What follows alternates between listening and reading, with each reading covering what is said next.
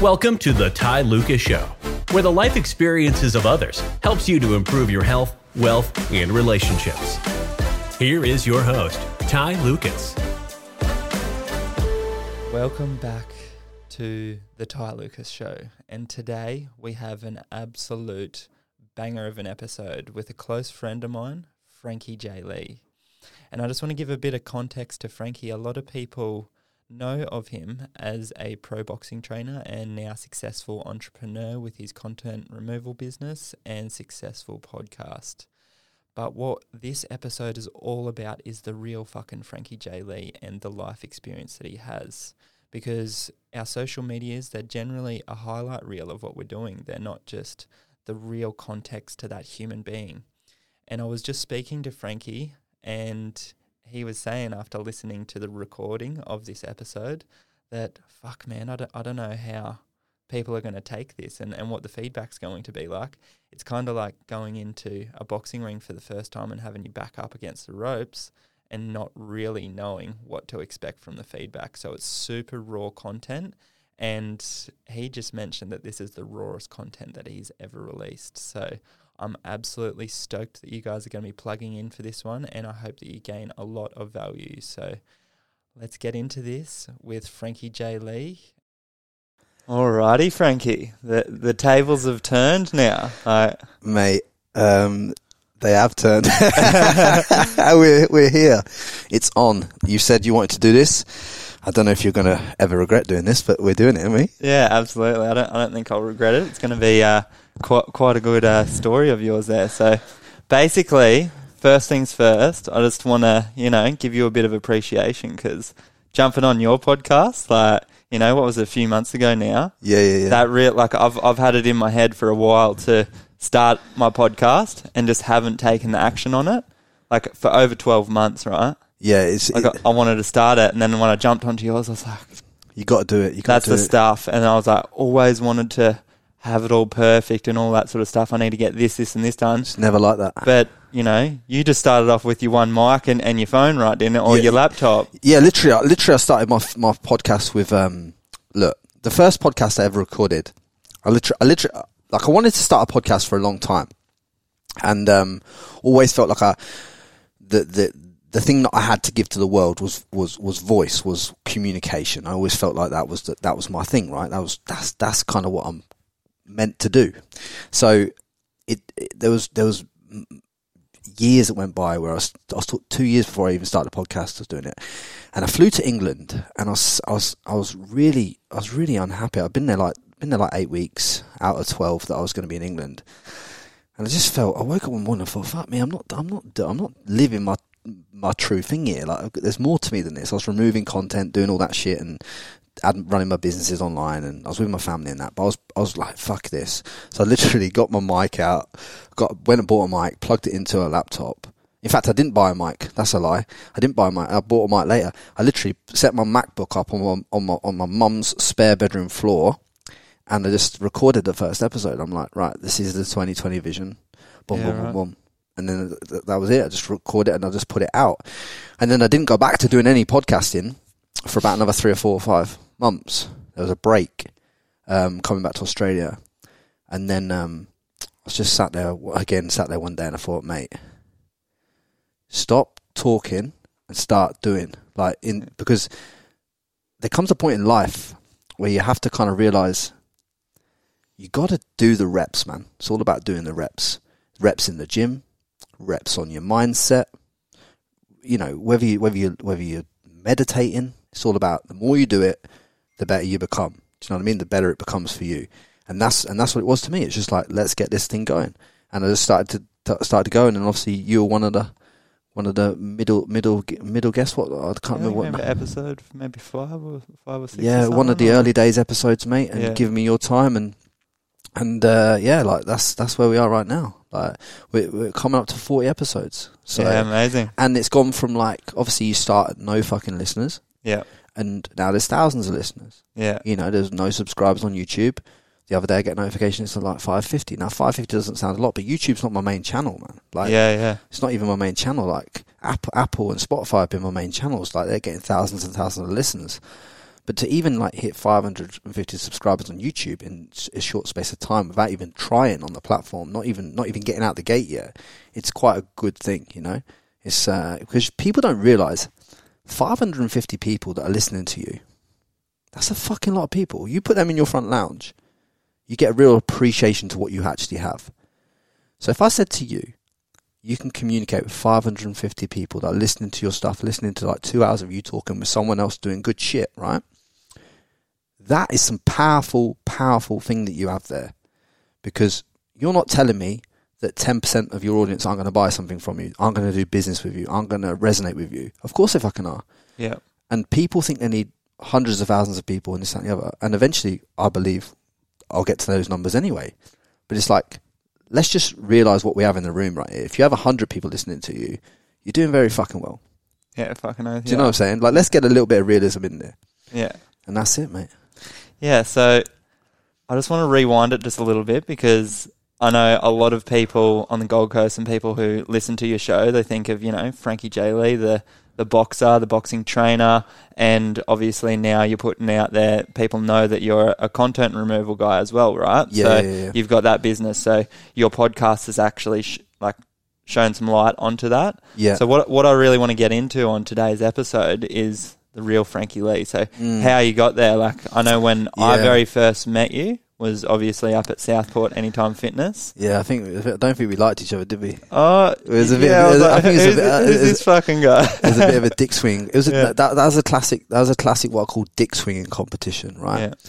You got me there, who loves boxing and obviously has been around. I've been around many top athletes as a professional boxing trainer. I worked at world title level in boxing, as you know, and we'll talk more about that. But I just want to talk about this demographic of how we met, right? And obviously, you're performing at a high level as a bodybuilder at the time. You know, one of the top in Australia in your class, and it was just a complete. We both, in all honesty, and I'm going to be totally honest with you and the audience, is simply this, right? Me and you were both not living in that authentic light in those days.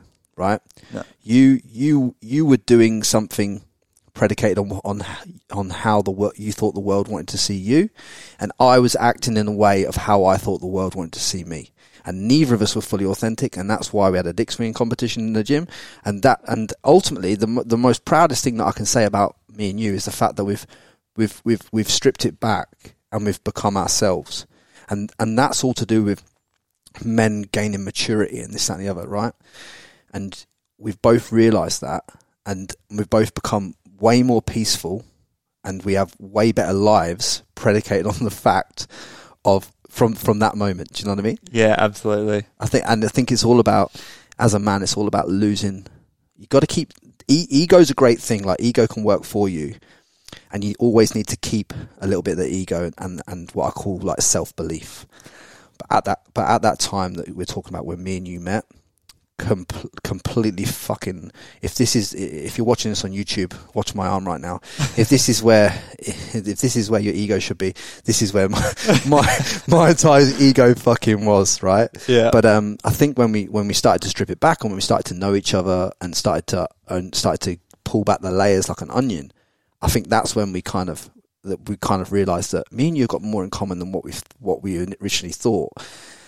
But in order for us to find that, you got to really peel back all the shit, and that is the most powerful thing about, I can say, when me and you met.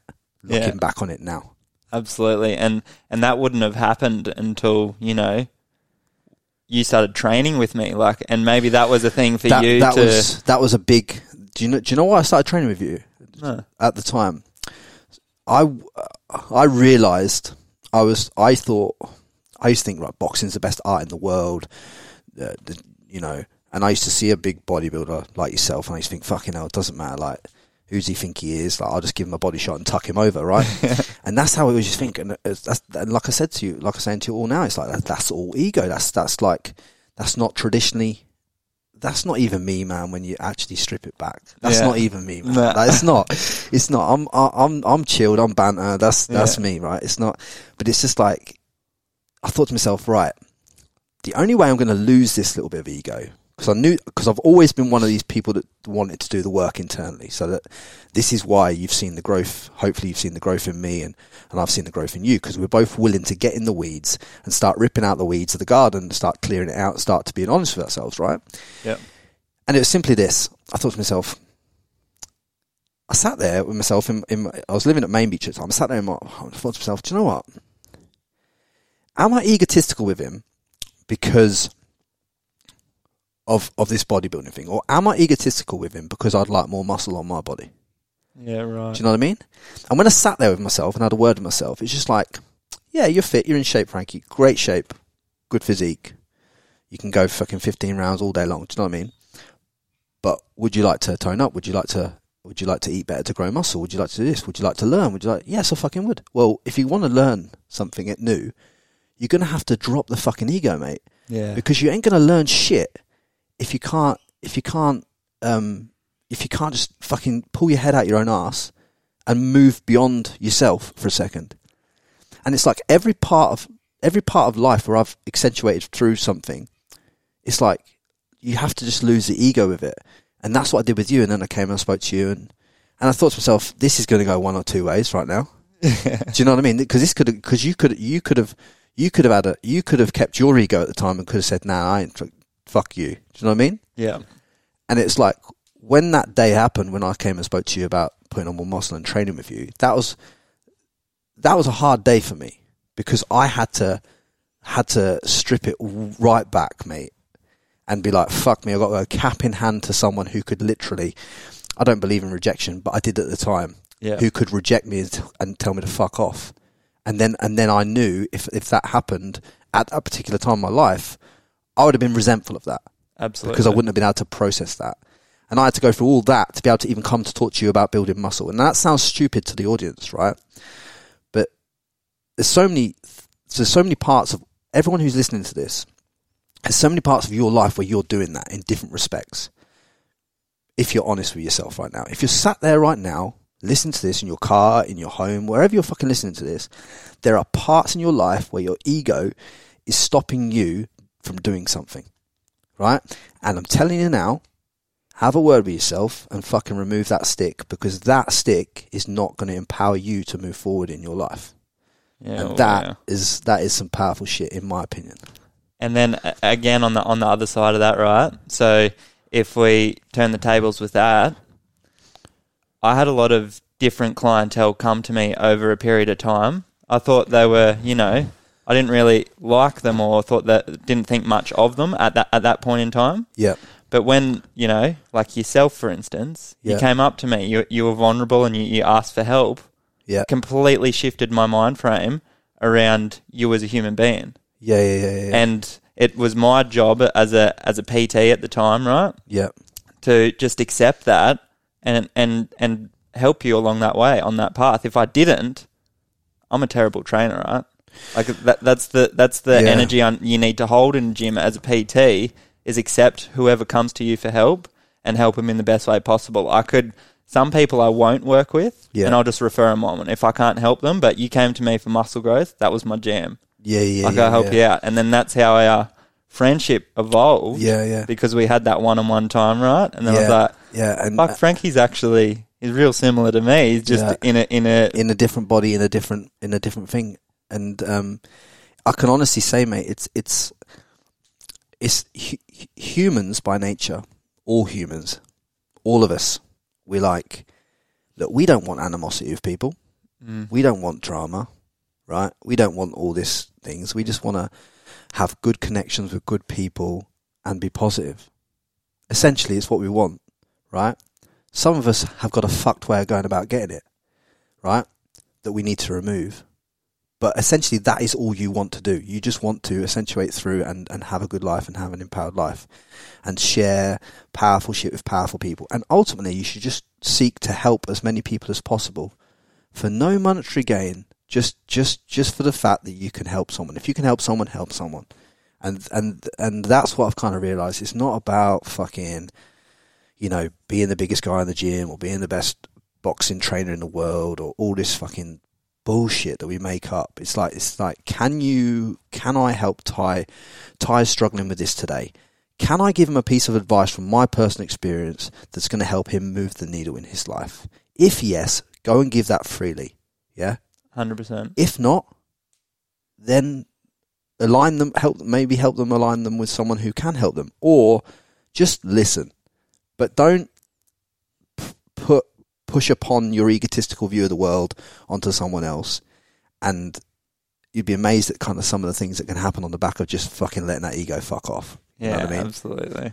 Because when I left England and I came here, fuck, there was an ego. Yeah. Fuck, there was an ego, and I could not control it. There's nothing wrong with it, but you got to know how to control it. Otherwise, it will control you, and it will build voids between you and other people. And that, my friends, is a fucking bad place to be, because what will happen as well with this, and I just want to just touch on this as well. It's like, what happens is you go home at night and you know who you are and how good you are as a human, but you don't effectively communicate that with the world to others. And then that makes you feel, one, it makes you feel a fraud to yourself, and two, it makes you feel fucking lonely. That imposter syndrome, hey? Imposter syndrome, because you're going around acting a certain way, and you know full well that if you just remove this mask, if you just took this fucking cape off, and you stop fucking walking around trying to be fucking Billy Big Bollocks, you can have better connections with women in your life. You can have better connections. You can make friends with Australian lads. You can do this. You do that. It's like, do you know what I mean? Like, you gotta fucking strip it back and get real basic with it. And I think if there's anything you can learn from this podcast, it's like that's from me to you. Absolutely, bro. So I just want to, bring that back, because I want to get into the juice of Frankie J. Lee, right? Yeah. You want to? I know where you want to go. So where do you want to start? You want to start from obviously me leaving the UK and stuff like that, and predicated. Yeah. So basically, people could swipe onto your social media profile and see you've got a successful business, like you're doing what you love, like you live in the Gold Coast, like you live in a good life, right? Yeah. But that didn't come overnight. So I want to start where, what was the decision that made you move from the UK over to Australia, and what was that transition like, and how did you even get to here? I think ultimately I want to start. I think the best place to start is, let's start at me going to secondary school. I went to I started because I think this will just put it all into much more context for everyone. I think if we're gonna do a Who's Frankie Lee, like, you got to know the fucking real depth here. So when I started secondary school, let's even take it back further. I, from a young age, have been a hyperactive kid, labelled ADHD in some terminologies, disruptive, talks too much, in your face, rah rah rah rah rah rah rah rah. I went to obviously to fitness and boxing, and the training element of all that kind of stuff was the stuff that kind of helped me control it outside of school and outside of outside, like, through my whole life. Fitness and training has been that key catalyst to me being able to control that element of everything. But essentially what happened was, day one when I went to school, at secondary school, that, like, I'm 11, 12 years old. Now it's your first day at school. You walk in there and you think to yourself, right, the ego's there. You gotta be the biggest dick at the party, because if you're not, you're gonna get owned. It's the first day of secondary school, right? The first day of secondary school, I walk in with full intention of dominating it, I was the class clown, right?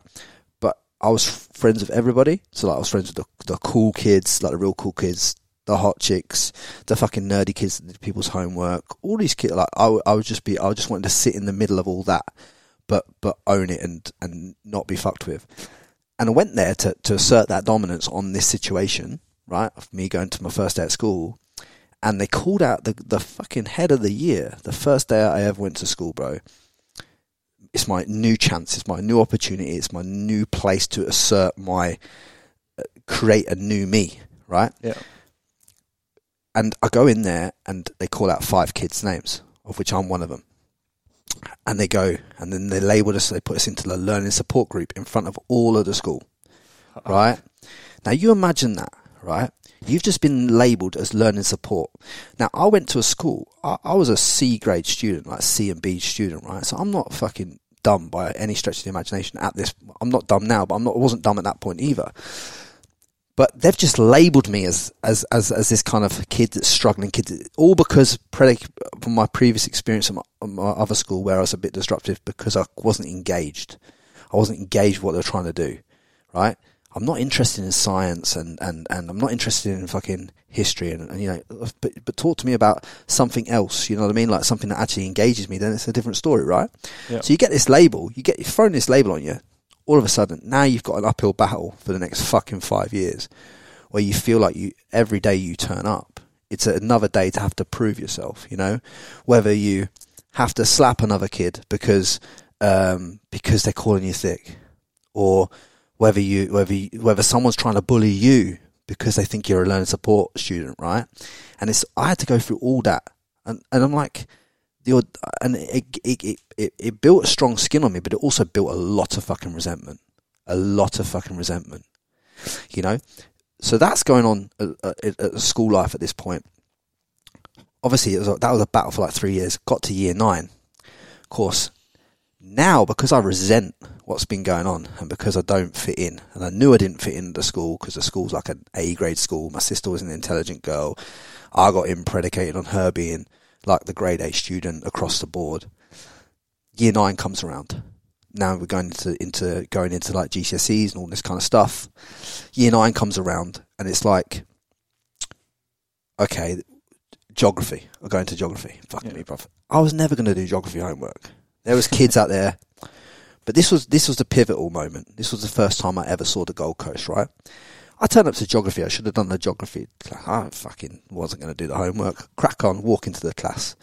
Frankie, you're late. Boom, boom, boom. Sit at the back of the class. Sit at the back with my mate Kamal, who's also classed as this learning support kid.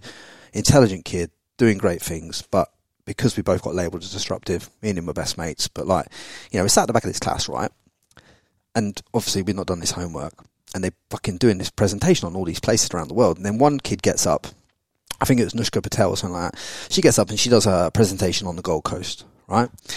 Does this fucking presentation on the Gold Coast. And it blew my fucking mind, mate, because I never knew this place existed. There was kids doing their presentations on New York, on fucking other places. But she done a presentation, full presentation on the Gold Coast, mate. And I never knew a place like this existed. I was like, fuck me. And I turned to Kamal that day and I said to him, mate, I'm going to live there. And he's like, yeah, of course, bro, of course, yeah. So fast forward, I leave school.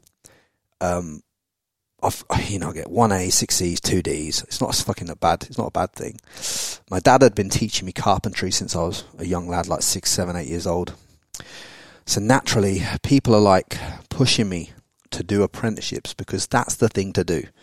You get an apprenticeship, you go to fucking get a job. You do this, you do that, you fucking rah, rah, rah, rah. You got to hit these certain things because that's English life, right? And I just went along with it. I was naturally good at woodwork and carpentry because my dad had been teaching me it since I was at school. But here's the thing, I was offered 2 apprenticeships, right? 2 apprenticeships I was offered. 1 in engineering, and 1 in carpentry. Carpentry was £135 a week, right? $200 a week, right? Carpentry was like $150 a week, right? So I chose engineering over carpentry, right? Not because I was like, let's get money. I did it for a year, bro. Caused absolute fucking riots. Honestly, I was on that many disciplinaries in this place. I was on disciplinaries every fucking day. Partly because,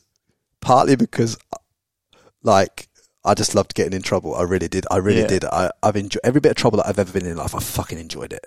Like, even though it was attention, make work fun. Even though it was attention seeking, fully seeking acceptance, fully all that.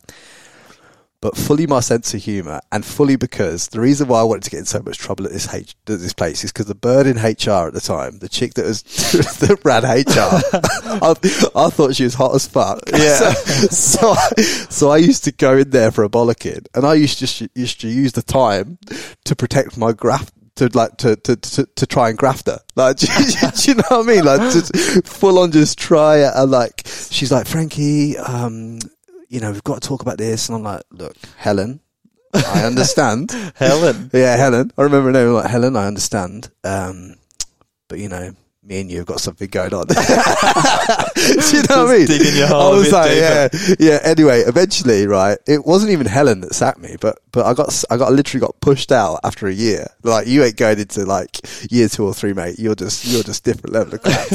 And I got in a bit of trouble, and then I went into carpentry, and I did well in carpentry, and I went on to work like English heritage level in carpentry and all that stuff, and blah, blah, blah, blah. But I suppose the fundamental point I want to make to the audience is simply this, right?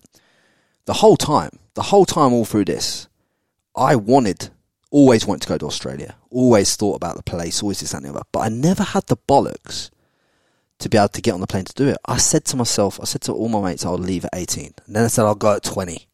I didn't get to Australia until I was 26, right? Yeah. And the catalyst that got me to come to Australia, right, was not only that geography thing. It was like simply this. I met this Italian girl, right? This is a fucking funny story, right? I haven't heard about the Italian girl. Yeah, right. Yeah, fucking right. Honestly, weapon of mass destruction, right? So anyway, right. I'll tell you the audience this because it's fucking funny, right? So I was out with my mates, Danny, Tony, all this, right? And basically we were all the boys about town at the time because we were going out, and we knew all the local women and all this stuff, right? What was going on, we knew.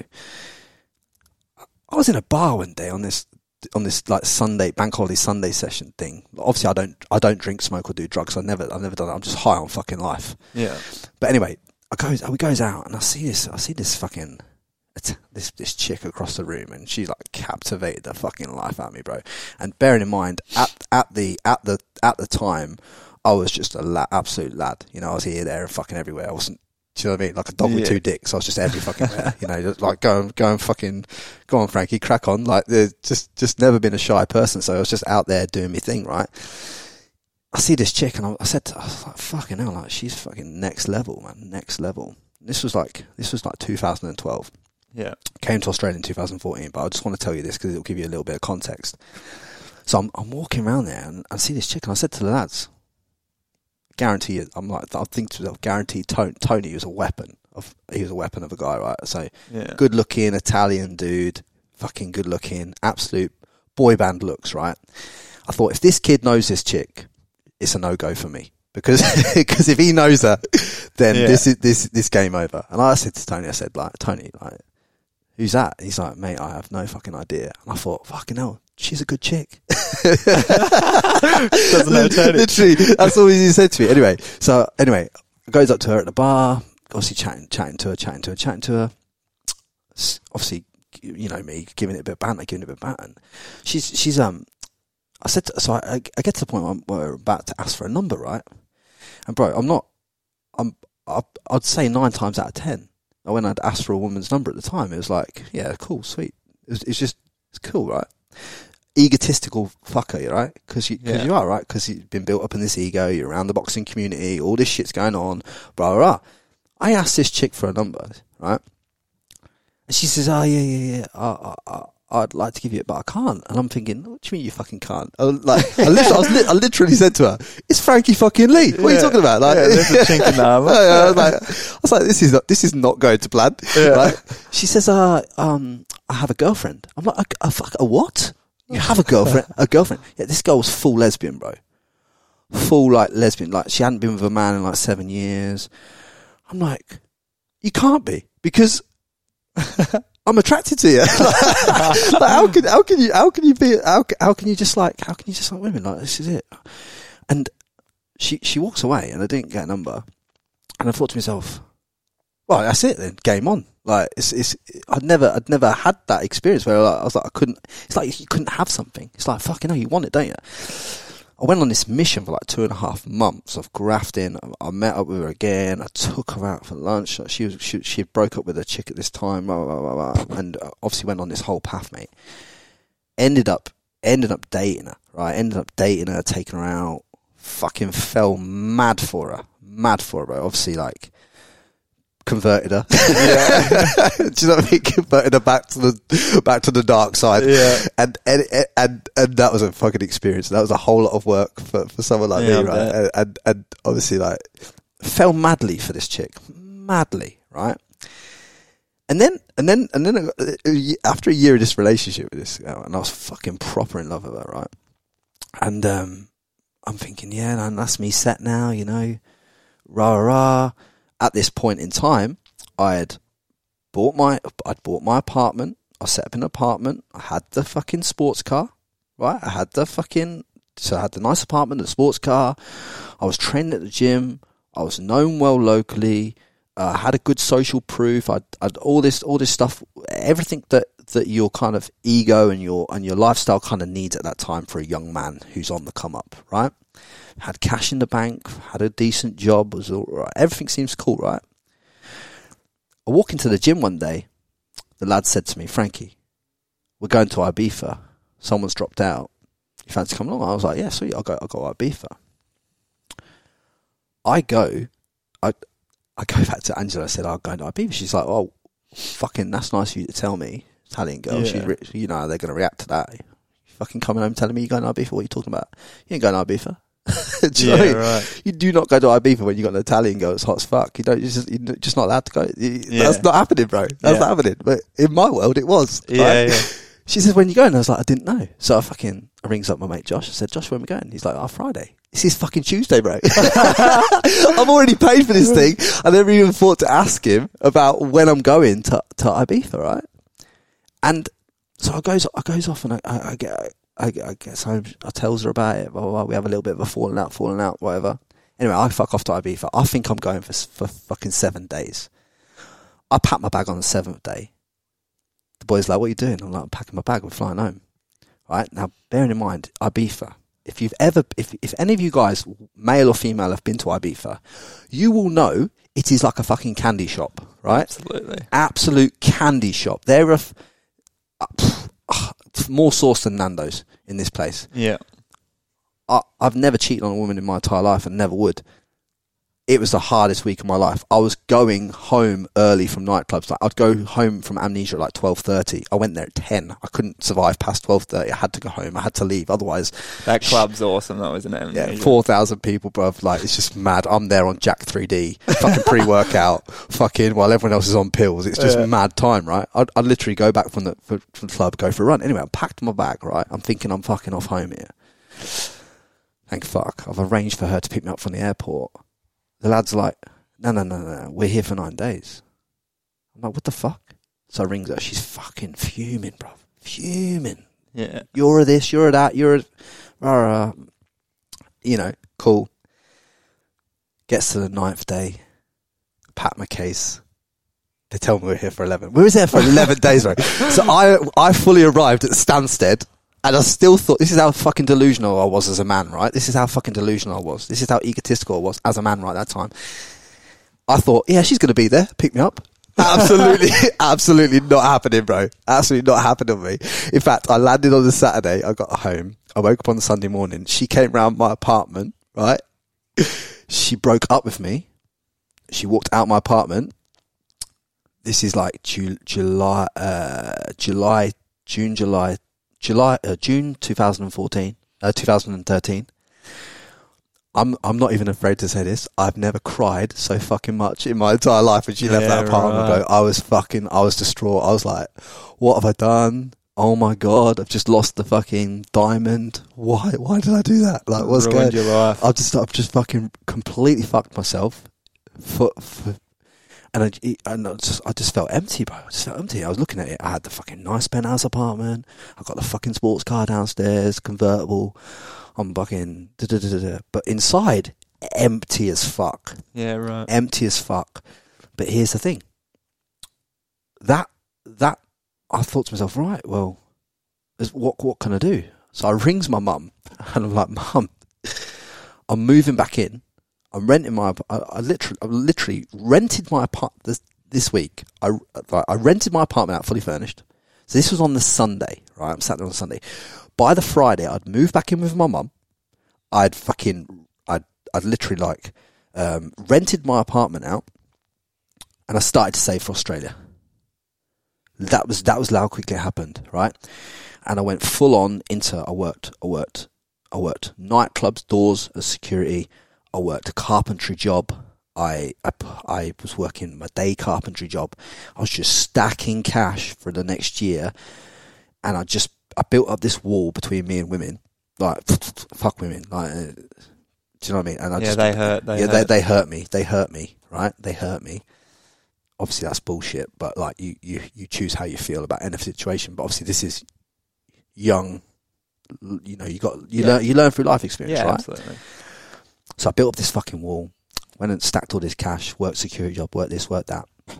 Saw a lot of shit through working security, and obviously all this crap, and went through a lot of stuff with that. And then I said to my mate, one of my best mates at work, Alan, I said, mate, I'm going to Australia. You got two fucking choices. Either you stay in this fucking dead-end job that we're in. He was a stonemason, I was a carpenter at this place. We were both only £350 a week. To put it into context, that's like maybe $700, right? On a good day, $700. Not a lot of money, is it? No. Right? For highly skilled people, right? This is where I want the Australian community to understand how abundant life is here and how good you have it. I'm not even sure you fucking realise it half the time because you've just been brought up into this mad environment. But anyway, we're on this. He comes with me, right? We fly to Australia. Get this right. We've never. Me and Al have never flown over 3 fucking hours because we live in Europe. Yeah. Right? I'd gone to this boxing camp in Turkey once. That was 5 hours, and that was a long time to me. So there's these 2 lads getting hyped. We'd booked this fucking flight. No word of a fucking lie. We'd booked Philippine Airlines. Well, Philippine Airlines is built for Filipino people, right? I'm not the biggest guy in the world, in essence, but even I felt like a fucking giant in these seats next to these people, bruv. Like, we flew into Manila Airport, right? And we've got a 6-hour layover in Manila Airport. Manila Airport is a fucking shed. It's an absolute shed of a place, right? And I look out the window. I thought, what do we do for fucking 6 hours in Manila Airport? And I see these dirty little massage parlours at the other end of the airport, right? I saw this dirty little massage parlour, and I'm like, right. I literally had one Filipino in each arm, massage each arm. I had one on each leg, and then this one woman walking down my back, bro. I spent so many fucking dollars in it. I was in there for 3 hours getting massaged, bro, just to waste time. I'd never experienced nothing like it in my entire life. Yeah, and there's no happy endings. Like, the happy ending was the fact that my back wasn't fucked. Like, that was the happy ending of it. Anyway. I come out of this, right, in a bit of a daze. Me and Al are just laughing our heads off because we've just spent like 3 hours on some fucking dodgy ass fucking shed massage parlour at the airport at Manila. Anyway, we walks out, can't get no Wi-Fi. We look outside the window, and Al goes, "Fuck! It doesn't look very like the weather, mate. The weather was like the palm trees, right, were doubling over." And I was thinking, "Fucking hell! Like, what's going on here? Like, it's a bit windy." It looked like the end of the world scene. It looked like the end of the world. The weather looked like the end of the world. Anyway, it gets to the flight time, and I think to myself, we can't be fucking flying out in this, surely. Mate, it was fucking lashing. I've never seen weather like it. It's like a typhoon was hitting the airport. Well, it was a typhoon fucking hitting the airport, right? So we took off into this weather storm. I honestly thought that this plane was never getting off the ground. It was the longest thing. And when we did get off the ground, it just felt like we were getting shot down by fucking, like we were in the war. And it was just like, there was fucking bracing, like getting the brace position, all this kind of shit was taken off. We took off into this thing. We went through this fucking storm for like what felt like an hour. Just holding on for dear life. We were meant to fly to Brisbane. We had to make an emergency landing in Darwin Airport. Now, bearing in mind, let's take it back a step, right? Bearing in mind, I was so fucking pumped to come to Australia because I was thinking, I'm going to land, I'm going to get to the airport, some chick like Holly Valance is going to be there waiting for me, I'm just going to go, right, I've got an English accent, I'll have that one. Yeah. And I'm going to be set up for life, right? That's what I'm literally thinking, right? I've watched Location. I've seen Grand Designs Australia. I've seen Bondi Rescue was my fucking go-to program at the time. I was like, literally like, this is fucking hyped, man. I'm so hyped. You've done your research. I'm so happy. I'm just going to meet my Holly Valance and I'm going to be sweet, yeah, because I loved her on Neighbours. She was my favourite chick, right? Yeah. I landed at Darwin Airport and I was like, fuck, mate. Like, this isn't the Gold Coast. Wow. Like, everyone's there in like khaki and Crocodile Dundee hats. There's some mad things. Like, I'd never seen it before, man. I thought, fucking hell, like, this can't be Australia, right? And me and Al were like, I don't think we're going to last here long. We gets to Brisbane. Honestly, we looked at the plane out the window, mate. The plane literally had holes in it and bits of twigs hanging out of it. Like, it's fucked. Like, the plane had been annihilated. And if you go and Google the typhoon that hit the Philippine airport, I think it killed like 50 people. Yeah, right. I think it killed like 50 people. I could be you wrong. got out of there just in time, even. Like, literally, I think some flights didn't even get off the ground, bro. Like, I literally think something hit the airport after it. Wow. We literally saw it on the news when we landed. It's so fucking lucky. Mate, I've never been on a plane that's felt like that before. Like, in terms of like the wings, like we were sat on the wing and it was flapping, bro. It's like a bird. It was horrendously crazy. We fucking landed in Australia.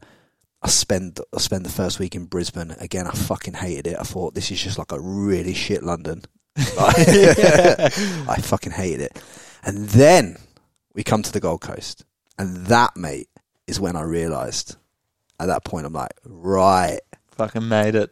It's on like Donkey Kong. And I know that's a bit of a long-winded answer to your question, but I wanted to give you all a bit of a context from the school to the girlfriend to how, like, all this. I wanted to just give you the real full in-depth version, mate, because that is literally everything, bro. Like, yeah, well, I haven't heard any of it, or I've maybe heard little tiny bits of that story, like of you over back in UK, but yeah, not the actual journey to Australia. Like, that's unreal. That's a cool story, man. It's been a mad journey, just even getting here. But what about, mate? I'm sure we'll go into it, but it's like I've been broke once or twice in Australia, completely broke, not even been able to feed myself. I went. Obviously, I had that mad resentment to women because of what had happened in previous relationships, and fuck me, I went into sex addiction and also had to get treated for that, and all this stuff that's gone on. I tried to have a boxing gym. I tried all these different things, mate, to try and make it work. It's not been one thing that's got me there. It's been lots of constant iteration, lots of constant work, being willing to back yourself, go all in on yourself, not quit. You know what I'm saying? There's a lot of that in this journey. Yeah, fucking and even I've not gone into it, and I've not even done this on my own podcast, not gone into it because I just didn't think anyone would be interested in listening to it. But actually, more and more people have been asking me to do something like this. So when you reached out to me and said, I want to do this, I'm like, oh. Because the way I felt about it was this. I was like, yeah, but if you talk about yourself for like 2 hours, Frankie, isn't that going back to the egotistical way that you were, which you tried to strip away and get back from? But I just think that people want to understand about where you've been and what you've been through. Well, it's relatable then, man. It gives someone context of what you're about. So that's the beauty, I think, of doing it. That's why I'm proud to do it with you. I'm pleased I'm doing it with you. Because me and you in that fucking stupid dick swinging competition. Honestly, it's fucking such an egotistical bastard. And now we're here. How many years ago was that? 5 or 6 years ago, right? This was probably about 5 years ago I met you. Yeah, 5 years ago. It's been here 7 years now. All right, so let's get into this next stage here, right? So you're in Australia now, right? Yeah. And for you, like you said, you've been broke here a couple of times. Yeah. So very broke. So you're in a good position now. Like, you're doing well. You know where you're going. You've done a lot of personal growth. You've been through a lot of life experience here and back at home. So what I want to get into now is, what happened when you got here? Like, what did you do for work, and how did you make your first bit of money, and how did you transition? Because I know you did a bit of chippy work, like that's what you were doing when I first met you. But what were you doing before that, and how did you transition from chippy work to content removal? That's a whole nother area of expertise, and now you got your podcast. So let's get into that then. Yeah, so I think okay. So I came in. Obviously, I was a carpenter and joiner by trade, professional boxing trainer. My aspiration was to get permanent residency, citizenship, and then to have a boxing gym. And I wanted to. Look, I'm going to be fucking honest. Yeah, go for it. I thought Australian boxing is shit, right? It's a shit level, and I think I can change the fucking game.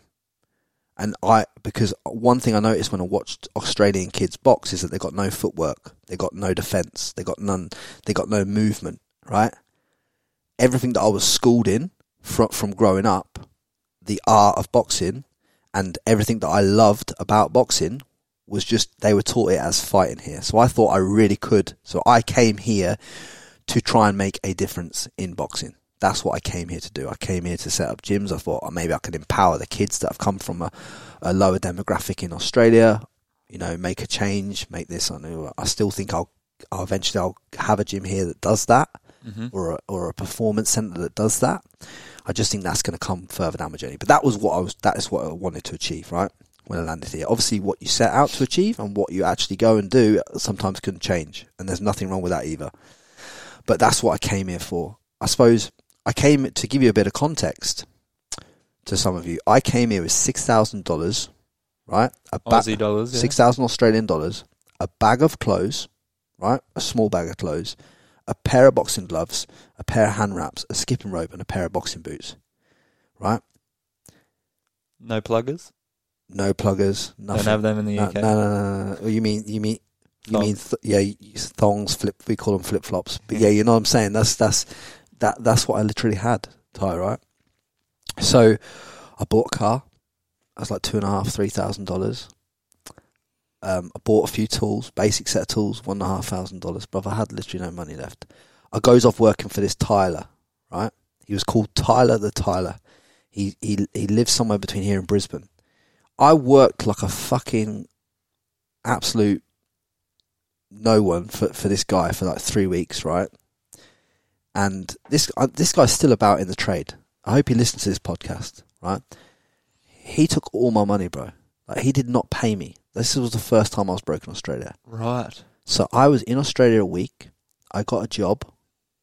The next 3 weeks I worked. Yeah. In England, we're used to getting paid monthly. In Australia, people get paid weekly, right? I'd never experienced weekly pay. So he kept saying, I'll pay you next week, I'll pay you next week, pay you next week. And then one day he just never returned my calls, bro.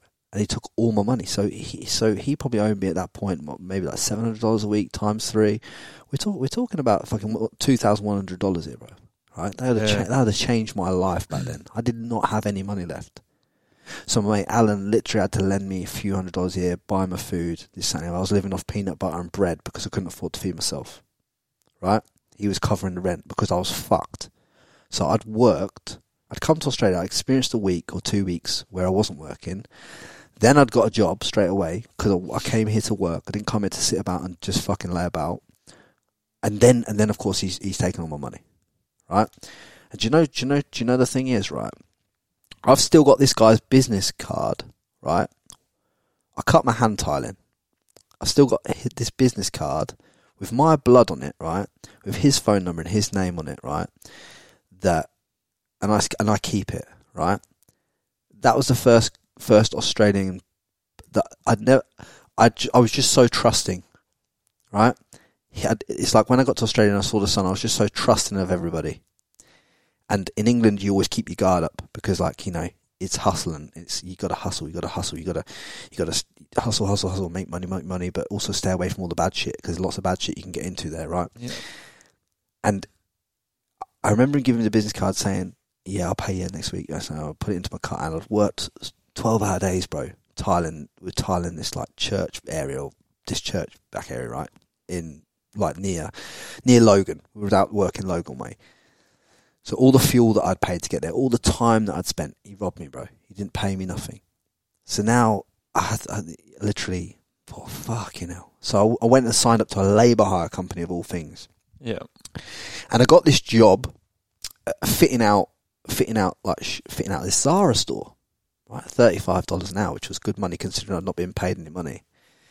The first time I got that week's paycheck, it's like $2,500 I was like, fucking, I'm rich, man. I'm fucking rich. I was working 12-hour days in the Zara store, Rabina, fitting that out. And literally then, the Spanish architect at the time saw my carpentry skills and work and said, look, you got to take this guy all around Australia.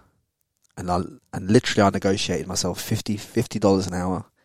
And I travelled around Australia and I fitted out all the Zara stores across Australia. Then I went Louis Vuitton, then I went Gucci, then I went Givenchy, then I went Rolex, then I did all these designer stores. That's what I was doing. I was just working, right? I now get to the point where I've like been in Australia like 4, 5, 6 months. My sister's wedding's coming up. I've got all this cash, right? I've got fucking 30, 40, 50 grand in the bank. Bearing in mind, all I've done since I've been in Australia is work, right? I've worked, get money. I've got no mates, right?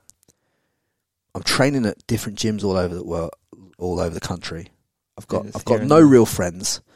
I feel lonely as fuck. I'm away from my friend Al because he's on the Gold Coast and I'm working all around Australia chasing this residency dream, chasing this money, chasing all this. I thought there's no way I'm missing my sister's wedding. So I fly back to my sister's wedding. Her wedding was like in November time. So I fly back. So I'm there for like 2 or 3 weeks. I spend a fucking fortune. Last minute flights, this, that, the other.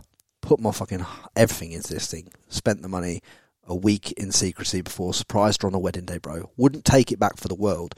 The problem was when I returned to Australia, I was expecting just to jump back into shop fitting, earning $50 an hour again. I get back to Australia.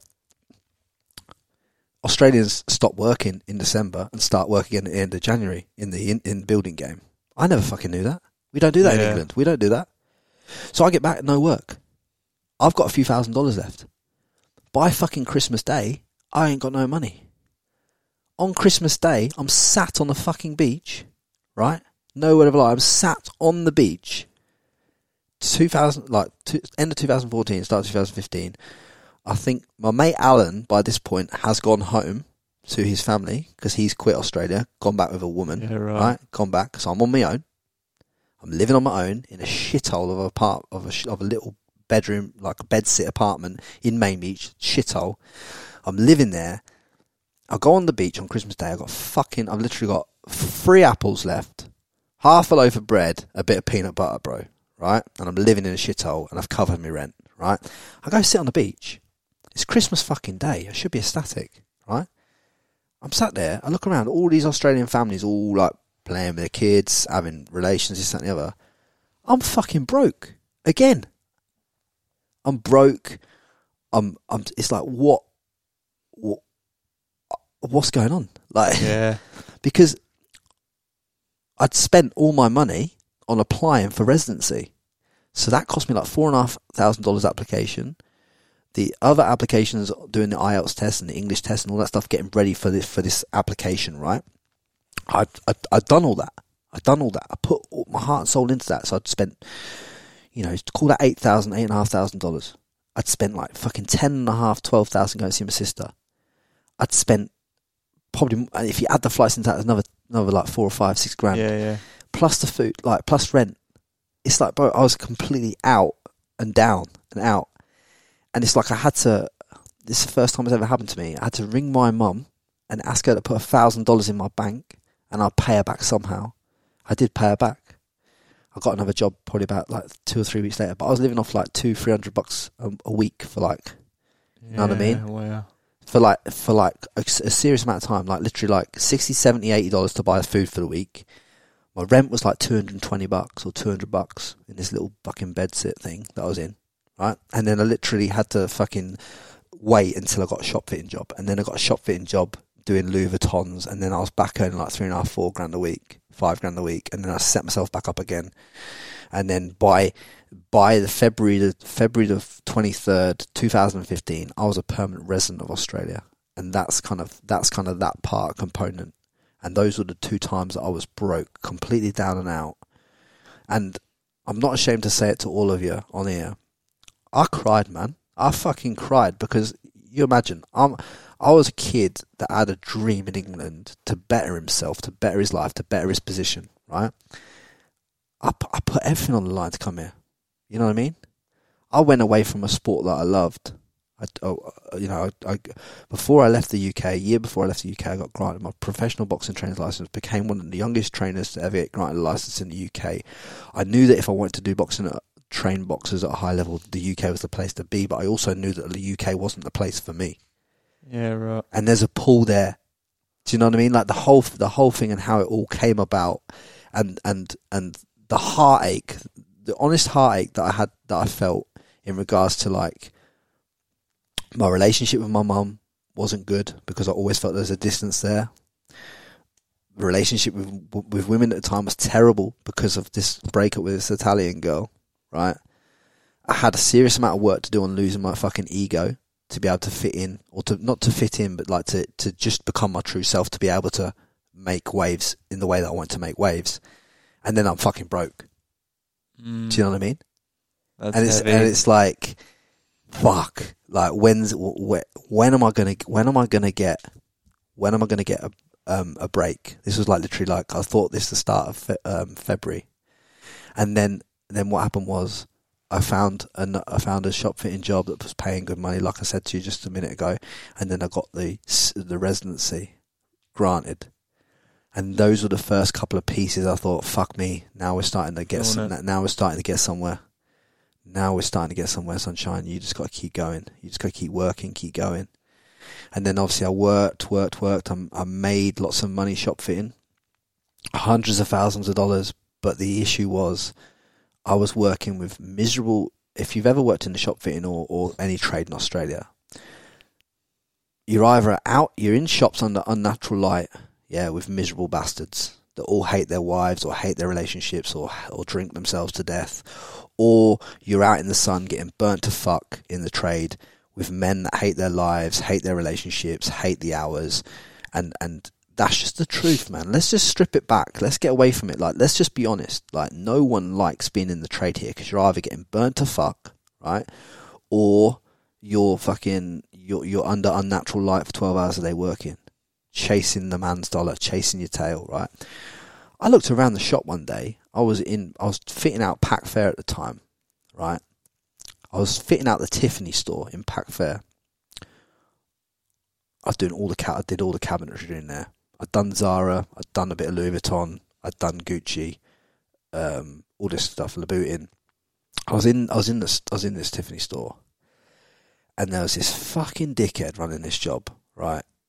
And he's so unhappy. He used to drink a whole slab of beers every night. And this is common in Australia too. So common, man. So fucking common.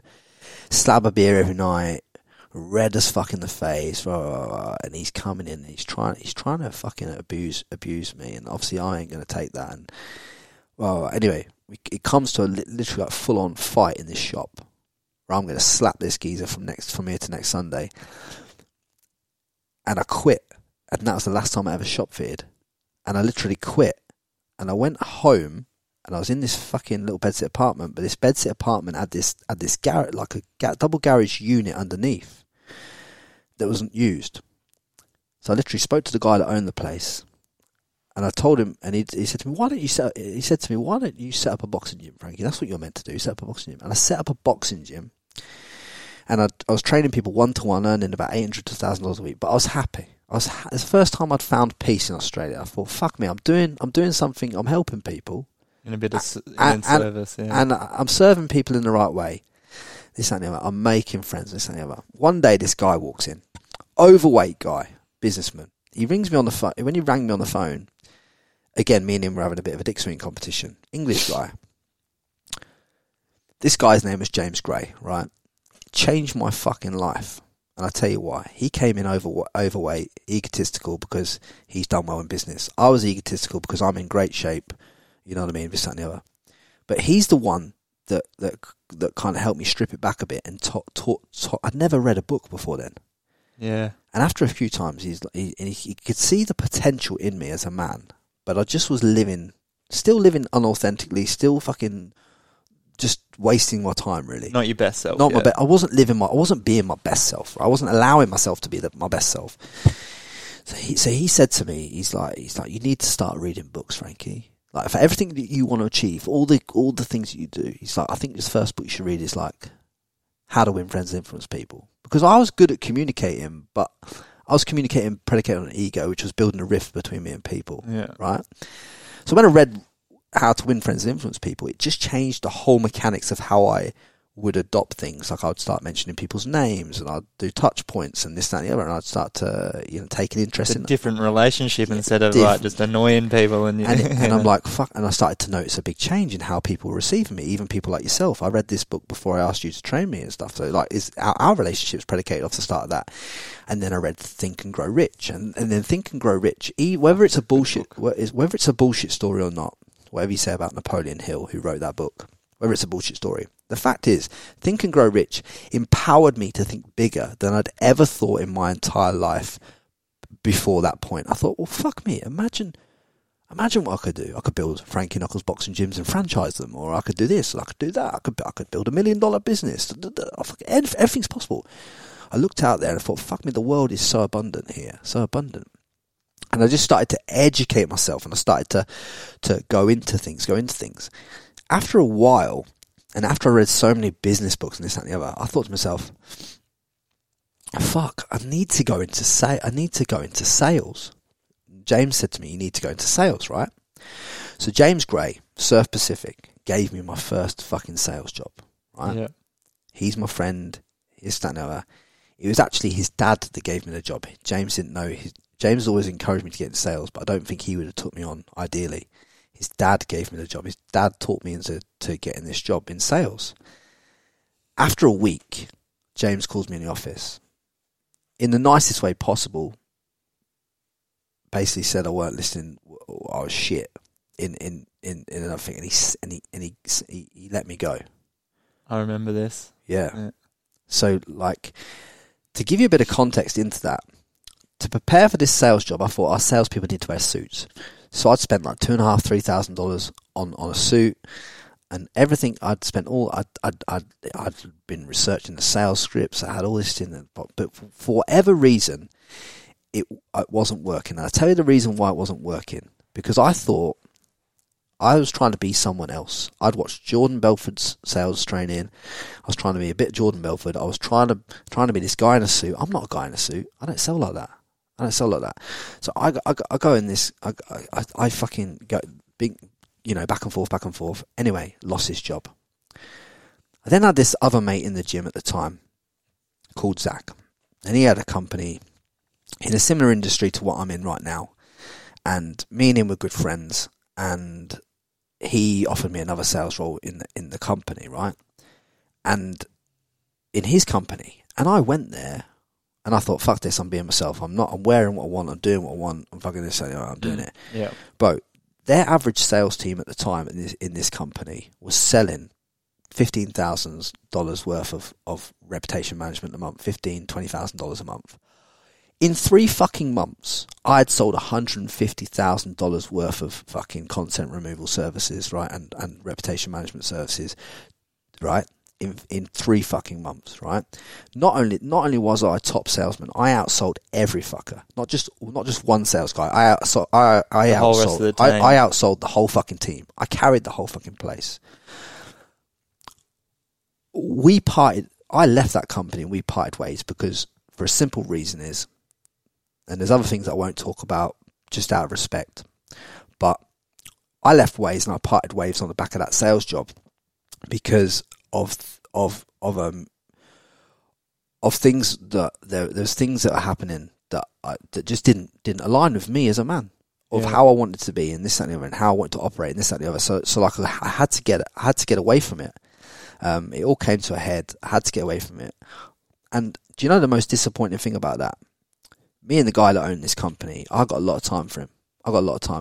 I didn't agree with a lot of other stuff that was going on, but I have a lot of time for him and a lot of respect for him still to this day. And I'm upset about or was upset for a long time about the fact of how that ended, because I do have a lot of respect for him, and I did have a lot of respect for him, and I always will do, and for what he did for me. So I want to make that fucking abundantly clear. But there's certain things in life that I will not align myself with, even if I fucking like you, right? Even if I fucking like you. And he knows that, and I know that, and I just want to make that fucking abundantly clear on here. Yep. That happened. I went away and I thought, well, fuck this. I'll set up contentremoval.com. So I'd previously bought Content Removal, the domain name. I didn't know how to remove content. I did not have a fucking clue how to remove content, because I'd been the sales guy, but I fucking knew how to sell it. Yeah, bloody oath. I fucking knew how to sell it. I didn't know how to do it. I did not have a clue how to remove online content, but I knew how to sell it. I'd sold Metricon. I'd sold other fucking big name fucking clients to protect their reputations online. I'd sold fucking big brands, man. Big celebrities, big this, big that. I'd done big deals. I thought to myself, fuck, there's something in this. So I set up a basic Wix website. And what most people do in business is they set up a fucking glossy fucking website and all this and the other. And they put it out there into the world, right? And then they expect everything to come to them. Yeah. And I love it. I thought to myself, right, I got to find someone that needs me at a high level, that I can help, that I know I can help, and it's got to be a big ticket sales. I've got to chase big ticket. I'm not going to be the guy that removes reviews for businesses. I'm not going to be that guy. I'm going to be the guy that protects celebrities, protects brands, protects big fucking people. That's what I'm going to be, that guy. So I started to cold outreach to the people I wanted to work with, and I'd got a few replies back from this head of PR. I reached out to the head of PR of this brand, right? Yeah. Big fucking fitness brand, one of the biggest fitness brands in Australia. I reached out and she was fucking giving me the cold shoulder, and I thought, fuck this, you ain't gonna give me the cold shoulder, love. Like, I'm doing a deal with you guys because I can help you. So I fucking found out that they've been clients of mine for many years now. I look after the whole online brand, but I won't mention any names, just out of respect. But basically, I fucking is a boyfriend and girlfriend duo at the time. She was the biggest fitness influencer in the world. He was like the true entrepreneur behind it. Yeah, I know that. You know the ones I'm talking about, right? I found out him on LinkedIn, and I saw her being targeted and bullied online negatively, and all this stuff being written about her that wasn't true, was false. I only want to protect good people online, remove good people. I reached out to him and I thought, fuck this, I'm just going to be Frankie. I sent him a voice message or a typed message, and it basically said something along the lines of like, it can't be nice seeing your wife or girlfriend get targeted online like this. I can stop it. Let's have a conversation. Here's my number.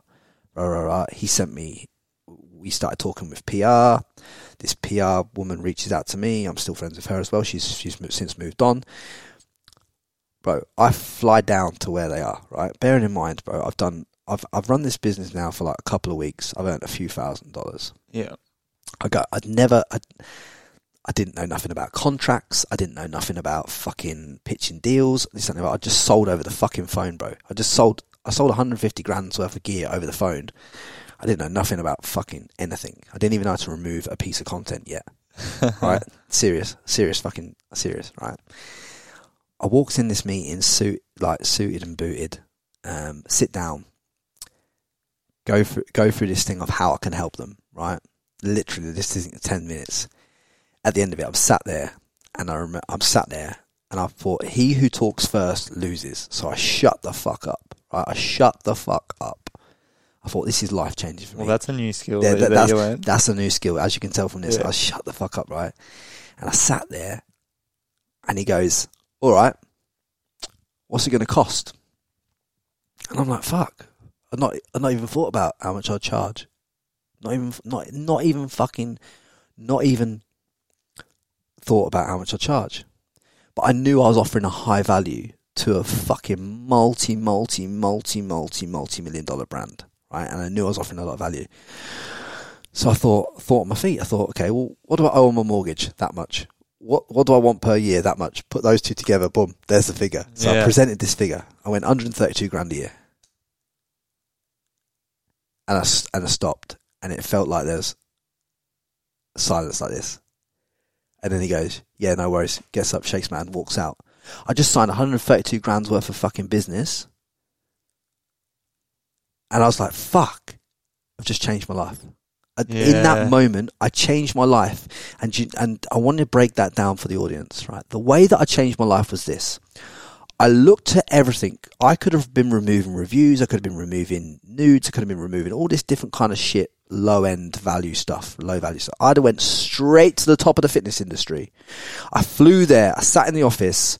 Oh, I held a fucking... I treated it like it was like I was in a fight, almost. It was like touch gloves is on. He who jabs, like, do you know what I mean? Jab, jab, jab, jab. Boom! Land the right hand. Jab, jab, hook. And I was like, boom. And I landed 132 grand's worth of business. And that moment right there changed my fucking life and changed my thought process.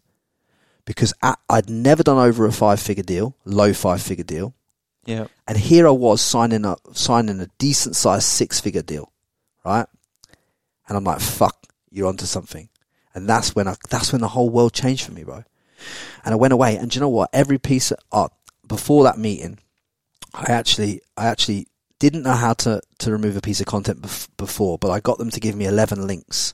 And I taught myself through the 11 links that they gave me how to remove content for free. So I removed 11 links for free before I went in that meeting to show them what I could do. That's the bit I missed out. Yeah. And then I went and pitched them for the 132 and they signed the fucking deal. Boom. They signed it. And they've been my clients for the last 4.5, 5 years. And we have a great relationship. And I honestly, like... Changed your life. Changed my fucking life. And I was speaking on the phone to him the other day because we're friends, and the company's now worth over $500 million, right? And they're a big tech/fitness brand.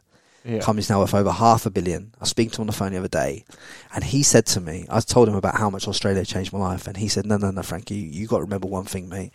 You changed your life, and you should give yourself the credit for what you did, because what you did, mate, was fucking big. Fucking oath I was. So that I was like, fucking hell, like that's from a guy that signed off 132 grand's worth of a deal, predicated on me removing 11 links, and it was more by luck than judgment at the time. Don't get me wrong, I'm fucking good at this now, but I didn't have a fucking clue. But I had a lot of self-belief. And the thing that I want to get across to everyone who's still listening to this journey is like, everything that you do in life is all about having a mass amount of self-belief within yourself to get to where you want to go to. And the best way for you to get that is to grab life by the balls and just have a fucking go. You're here for a short amount of time, man. You have a fucking go. Have a fucking go. Because I'm telling you, when you have a go, it's amazing the kind of shit that you can do. It's fucking amazing. But not only did he give me the chance to do that deal, but I gave myself the chance to do that deal. Because I chased that motherfucker for that deal. I chased it. I knew I could do it as well. I didn't know how I was going to do it, but you don't need to know how you're going to do it. Just get the fucking thing done, get it signed, and then figure it out. You take that action, eh? Fucking 100%, bro. It changed my life. That was the pivotal moment that changed my life. But you got to put yourself in the position to be able to do it. Exactly right. And that works both ways, right? Yeah. If you've got that headspace of like, fuck, I hate this job, or like, you keep making those decisions in the opposite way. Yeah. You're going to, keep having a shit-ass life. But until you change your belief patterns and look, you're a perfect example of that. You made the right decision. You chased that goal. You chased after it. And you believed that you could get there. And look at where you are now. Amazing. Yeah, well, it's just like being willing to be humbled and learn. I've been humbled a lot of times. I remember the time just to go back to people, World Amateur #1 trained in my gym, right? This was when I knew boxing wasn't for me. So this is the day that I found out boxing wasn't for me, and then there was more for me than boxing. The boxing side of things, right? I was in the best shape of my life, trained like a motherfucker. I was out on the road every morning, trained. I was quite decent to a decent standard of boxing ability. World Amateur #1 comes out of prison, after 6-month layoff, he's gone into prison for some altercation with his girlfriend. He's overweight. He's out of shape. He's fucking not even bothered about boxing, right? We get in the ring to spar 3 rounds. Honest to fucking God, it was like I was in the Matrix. He hit me with 3 uppercut combination, pivoted me and popped me to the body, put me on my ass round 2, busted up my nose round 3. I looked like I'd been in a car crash, right? I got out there, I sat on this canvas and I was upset and I was like, what the fuck, man? I trained. But that was the point. It showed me right there and then that whatever you do in life, right? Me with my podcast now, I would not even entertain the podcast game.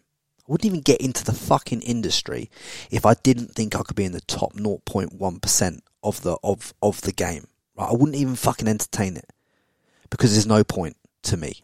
Because if you've your duty in life, what this taught me was this: there's people that are in the 1%, and then there's people that are in the 0.00001%. Right?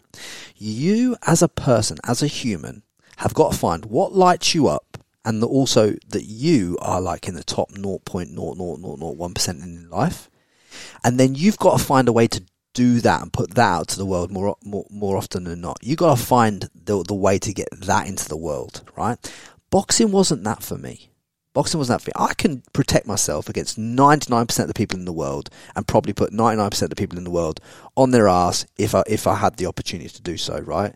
Just predicated on a few skills that I've picked up from a few top boxers over the time that I've spent in the game, you know, with the Lee Selbys of the world, with the top former world champions and all this kind of stuff that I've been around.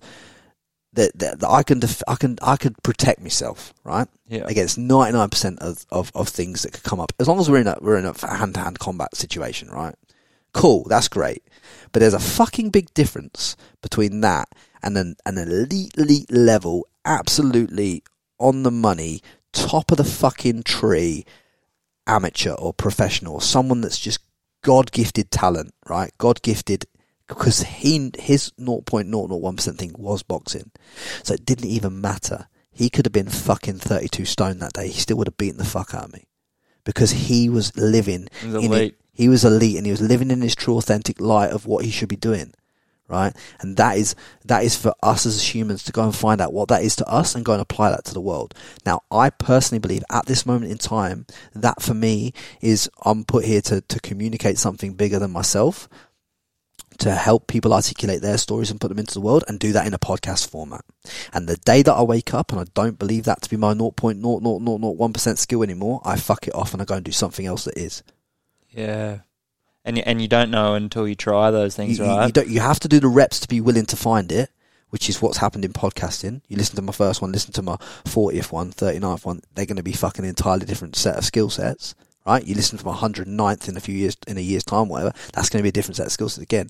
But what I'm saying is, even when you start doing the reps, right, you kind of fucking know when you start. Say I started salsa dancing tomorrow, right? If I started salsa, and you'd know once you get the feeling in your feet whether this is for you or not. And you fucking day one, you know. Day one, you know if this is your 0.00001% skill. You fucking know. You fucking know. And I don't care if that is fucking being a gymnast, being the best stripper that's ever lived, or if that's being the best entrepreneur in the fucking health industry. I don't give a fuck what it is, what your 0.1% skill is, but you got to fucking find it. And the way you find it is being open to receive it, right? Yeah. Just thinking about, you got to be willing to look for it. You seek it. If you seek it, invariably, you're not going to find it day one. You've got to try lots of things. You've got to taste lots of things. You know what I mean? You're dabbling in a heap of different stuff. You got to pick at things, right? But when you find something and you do it for the first time, you're like, oh, fucking hell, that feels fucking good. That feels kind of tasty. I like that. Like the first time I saw a Colombian chick. Oh yeah. I'm like, geez, yeah, I'm about that. I see you. You know, that lights me up. I'm like, yeah, you know what I'm saying? You get that 0.01% feeling and you're like, that pops. If it pops for you, whatever that is for you, go and find that. Be open to receiving it though, and remove the ego from like I'm still working on every day, and you're still working on, and we're all like, there's a lot of things that I've said in this podcast that are gonna like probably alienate a few people from me. But what I want you to understand, if you've got this to this point in the podcast, is like, I'm just being open and honest with you about my journey, and I'm trying to share it in a vulnerable state so that you can grow through it. And the ones that are still here are connecting with what I'm saying and realise it's the true, authentic me. And the ones that aren't and they're fucked off are like, do you know what I mean? That's not for me. Yeah. That's not for me, and that's fine. That's good. That's what you should seek to be. You should seek to be like, you should seek to be yourself, so that this allows you to attract the good people into your life, the people that are aligned with you energetically, the people that are for you.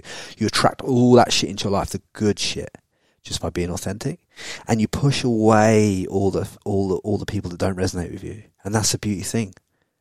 Do you know what I mean? But it's quite hard for a lot of people though as well, and like this whole podcast, I've basically shut up the whole time because your whole story, like, it's resonated with me. Like, I've been just listening the whole time because our stories are so fucking similar, like, but just different scenarios pretty much. Yeah. The whole way up until where we're sitting here right today. However, like, most people will kind of hold on to things and attach themselves to those old friendships or whatever because you've had that friendship since, you know, high school or primary school or your first job. It's, for some people, it's like, that fucking hurts to let go of that friendship that was there, but not always are your friends going to grow with you. Like, and it's okay to, you know, still be friends with them, but you don't have to hang around with them all the time because if you're hanging around those people that are, you know, they're happy with their 9 to 5, they've got their house, their mortgage, and they're going to live that mainstream narrative. If you don't want that and you want to go after something a bit bigger, like yourself and I, like, that's where you need to go. You need to start hanging out with the Frankie Lees, the Ty Lucases, and all the great people that you've got in your community who you go and train with and all that sort of stuff. Like, you got to kind of be open. You got to be open to just be honest with yourself and ask yourself, okay, where do I want to go? What are my goals in life? And then see if your friends and the 5 people that you surround yourself with truly align with that. I was in an on and off kind of relationship with a girl that I really, really, really, really, really, really liked, right? I really liked her. I really wanted something positive to come out of that. And I think a lot of positive growth came out of it for both of us. But what I learned from it was this, like, she still had a lot of walls up, predicated on her past, and I'd been working a long time to drop my walls, to remove all this, to have my heart open, to be able to meet a woman, right? She's obviously got a lot of walls and a lot of issues, and I felt at the time, like, with this relationship, is like I was there as the man that's like, she brings me a problem, I go away and try and fix it. I go away and try and fix it, and what I found was I was constantly feeling empty. She would leave my presence and I would feel empty, bro. I would feel like empty, like it's like all my soul and my energy's been taken from me, but no one's filled my cup up. Yeah, so was she not giving back? How recent was this? This is like in the last few months. Yeah, in the last few months. So it's like, and I've got a lot of time for this woman, but she wasn't being her authentic self. And when I'm trying to constantly align and push myself forward to being more open and honest and more my authentic self, and talking about some of the shit that I've talked about on here that I would never normally have discussed previously in the past, because you got to look, you got to hold face. There you go, uphold that image. Uphold the image. Don't be vulnerable. Don't allow people to hear your vulnerabilities. When I'm trying to go more and more towards that, because I think that's what will connect me with the most amount of people that I want to connect with, to have someone who's trying to bury things, build walls, not hide behind things and all this kind of stuff, even though you think they're beautiful, even though you know that they're under all this bullshit and bravado, there's a beautiful soul in there. If they're not willing to do the work, then you can't do anything for them. So my main piece of advice to men and women, who listen to this podcast is this. Don't try and have a relationship with unavailable people. Yeah. Right? Really, I really mean that. Do not try and have a relationship with people that are unavailable, because that unavailability will just have you feeling giving and feeling more and more empty within, and it takes your mind and game away from what you should be doing. And you're trying to just pull someone with you instead of like going with them through life. It's like you're not holding someone's hand and walking through that path and growing together. It's like, come on, like trying to pull it. And don't get me wrong. You may have a partner like that yourself, and you listen to this, and you might feel the same way about the partner you're with, or the person that you're trying to date, or this, that, and the other. You might be a woman, you might be a man, or whatever. This might hit your ears at the right time and kind of get you to see it. But if you are going through that and you are feeling like that, I'm not saying that you and that person might not align energetically in 3 years' time, but they need to go away and do the work. If you're willing to do the work and up level, and you're listening to a podcast like this where I'm being fucking out there and honest, and Ty's sitting here with me guiding me through this, right? If you're listening to this and you're still in this, right, you're obviously someone who's seeking to grow, to accentuate where you are, to take yourself from one point to another point, to another point to another point. You're obviously energetically trying to move the needle, right? If the person you're with ain't got that game, let that shit go, right? It will come back around, because as you raise yourself energetically, if you're meant to attract that person into your life again on a different energy sphere, I believe this, it sounds a bit woo-woo, they're going to come back, and they're going to come back in with a new perspective because they've gone away and done the work. But trying to force shit like I spent a fucking year on and off just trying to force, you know what I mean? Yeah. If I do this, you know what I mean? It's just like, you can't. It's not about that. And by doing that with one partner, you block other energetic partners that are available to you, right? Yeah. My whole happiness changed dramatically as soon as I removed this from my life, right? My hands moved faster in my shadow boxing. My body felt better. I could sleep better. I felt more peaceful. I was open to more experiences. More people were coming in and out of my life. It was easier to book podcast guests because the energy had changed for me. And the whole thing changed. Never ever underestimate the power of the energy of what you're plugged into, both sexually and both mentally. Right? Because if you're having sex with someone and they're draining energy on you, trust me, that comes across. If you're connected to them mentally and have any attachment to them like that, and it will come across, and energetically you will be drained by it, and it's not fucking worth it.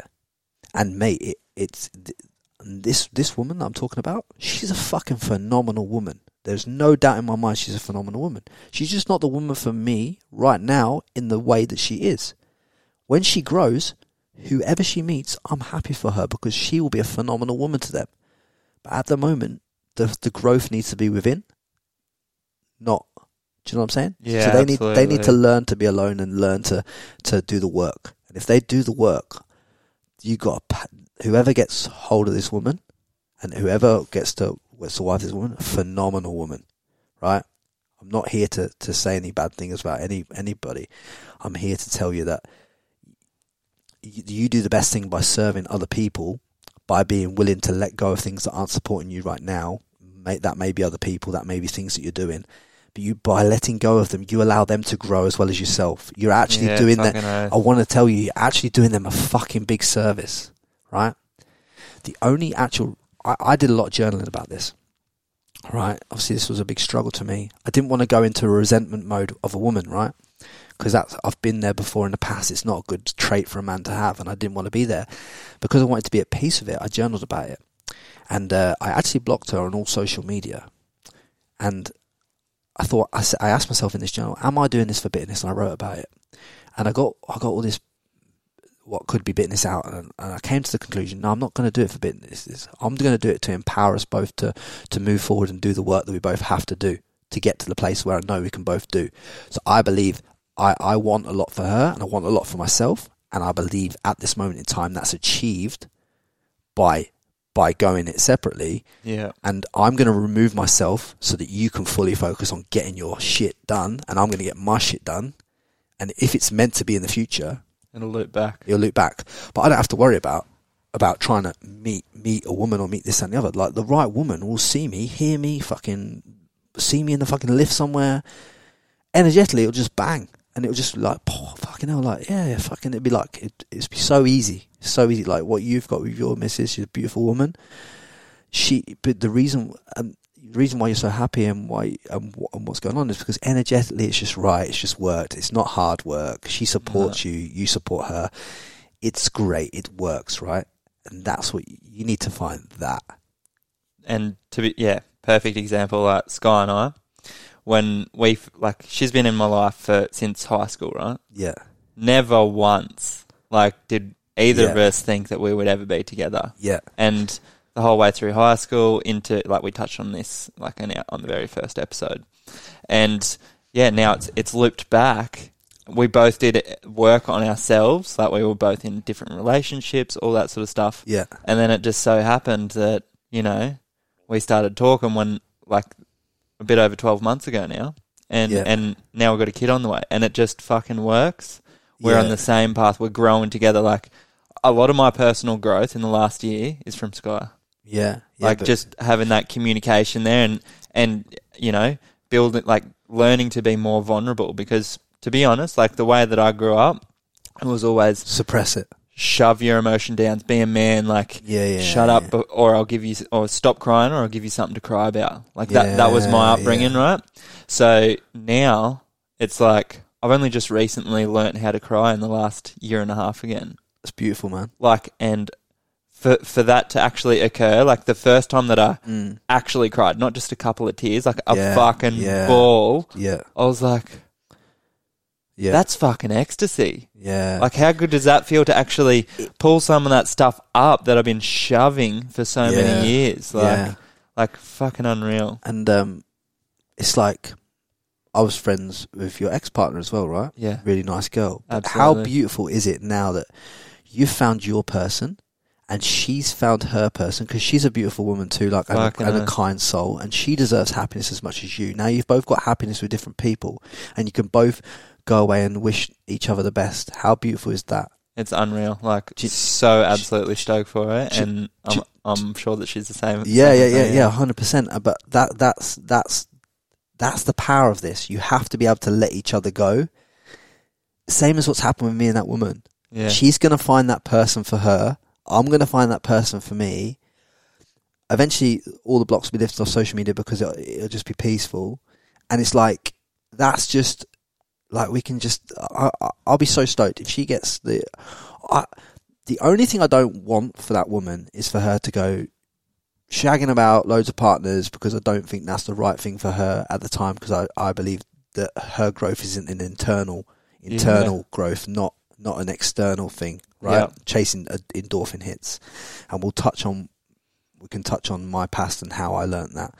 But that's where the growth is. I think that person, by releasing each other from what was clearly not working, it's allowing us to kind of both grow. Do you know what I mean? It's just such a beautiful thing, man. Such a beautiful thing. Because I'm so at peace with it, man. I've got no animosity towards. This is the first time with Angela, the Italian girl, I carried animosity against her. She's a fucking good woman too, and she's happy now, and I'm pleased for her, and I'm at peace with that now as well. But the first year and a half, bro, I was bitter as fuck about, in Australia, sitting there thinking, fuck this girl, she fucking, she rejected me, rah, rah, rah, rah, rah, rah. Yeah, shattering. Do you know what I mean? It's earth shattering, but you have to become peaceful with the fact of nah, man, all that means for me is that there's something out there bigger, better, and there's something out there bigger and better for them as well. And isn't that powerful? Because it's all energy, bro. It's all energy. I'm not talking woo-woo shit. It's all fucking energy. And it's just you've found your person because you let go of another good person and they've found their person. And how fucking beautiful is that? You're both going to have families and there's no animosity. So good. And you've got two choices there, right? And I'll be honest, when I first split with my ex, right, it was there was a lot of bitterness there. Yeah. And we'll get into this now. My first reaction was just never want to see her again. Dead to me, yeah. Dead to me. Like, Yeah. I had this whole path planned out, right? Yeah. And then I just went straight to, you know what? Throwing in the towel for my coaching business, everything. I want to move to Bali. I've always wanted to do that. Yeah. Went over there, Yeah. and I was an animal over there. Like, on the beers 3-4 times a week. Was living a good lifestyle over there, but mentally not well. Yeah. And the way that I was kind of getting, I guess, a bit of confidence back in myself was, you know, seeing a lot of women over there, because it's a hard, like it's a party location. It's a holiday. I could tell you a lot about that. Yeah, absolutely. So I think that's something also that we've got a lot of commonality in is that side of things. So let's touch on that a bit. Like, you know, that endorphin hit that you sort of touched on there, like to get that confidence back in yourself. And I think that happens a lot, especially in the Gold Coast too. It's like a badge of honour to, you know. Yeah. So let's get into that. How was your experience? Okay, the first thing I want to say before I start saying this is, like, sex is a great thing, man. Sex is a fantastic thing if you're using it in the right light. Yeah. Right. Sex is a wonderful thing that's just natural and beautiful and should be everything that should be. So when I split up with Angela back in the UK, I went on a mad mission, bruv. Tinder, plenty of fish, fucking what else was there? Maybe even Bumble wasn't out at the time, but it's like mainly Tinder, plenty of fish and all this stuff. And I was just out. I was banging a bird every day. Like, every fucking day. At least one a day, right? Sometimes 2 or 3, right? And I openly say that to you guys, and I don't mean to offend anybody by it. It's just the truth about me. Yeah. I went on it, and I went on that for a year, and then I got to Australia, and then it went to a whole different fucking level, bro. Went to a whole different level. Because I went shop fitting for months, and obviously that wasn't available to me because I was out, I was working, this and the other. But once I got out of shop fitting, and I had my little boxing gym again, so this was like, you know, late 14, early 15, it's like, fuck, I feel lonely, I feel this, that and the other. But I also resent women at this point. I resented my mum because I thought she didn't love me, right? Yeah. And I resented Angela because I felt she binned me. Right, so I got this fucking wall built up now between me, and I didn't get on with my sister. I didn't have the relationship with my sister. Didn't have the relationship with my sister I wanted. So fucking wall, all about women. Laid the bricks, bro. And I went on the fucking warpath, and it was just literally like, I wanted to be loved by a woman. I wanted a woman to see the value in me as a man. But every time a woman did see the value in me and did scratch beyond the surface, old Frankie boy would shit himself and fuck her off and get another one. Right? Yeah. And because I was the English lad, I was in good shape, tanned body, boxing, I could chat, right? I had a bit of chat about me, I had good banter, you know, I had all these things going for me. English accent, dropping that. I'm talking 2015, bro. Yeah. Tinder was popping. I was fucking hell. I'd have won the regional championships in Queensland that year. Like, I literally, no word of a lie, it got to the point where I was having sex with at least 8 to 15 women a week, right? And the day it kind of came to a culmination with me, it was a fucking Sunday, bro. I banged a woman. Then I thought, oh, fuck, I'll have another one. Then I thought, fuck, I'll have another one. And it's just like, I even had it down to like, I even had like scripts of the right messages to send, how to accentuate it, and I even had it into a system where I was like, within 4 messages, I'd qualified her to come around my house, and she was coming round. Like, it's just, I structured everything like it was business, bro. It's bad. And you could have sold that as a business to people. Yeah, 100% at the time. Well, you know how successful I was at the time. You saw it. Like, you're one of the people that kind of see me living that life. But I was empty, bro. There's I'm not saying this to swing my dick to make it sound like it was a great thing. Like, I damaged my relationship with hundreds of women because I was a fucking arsehole. But I wasn't really an arsehole. I just wanted to feel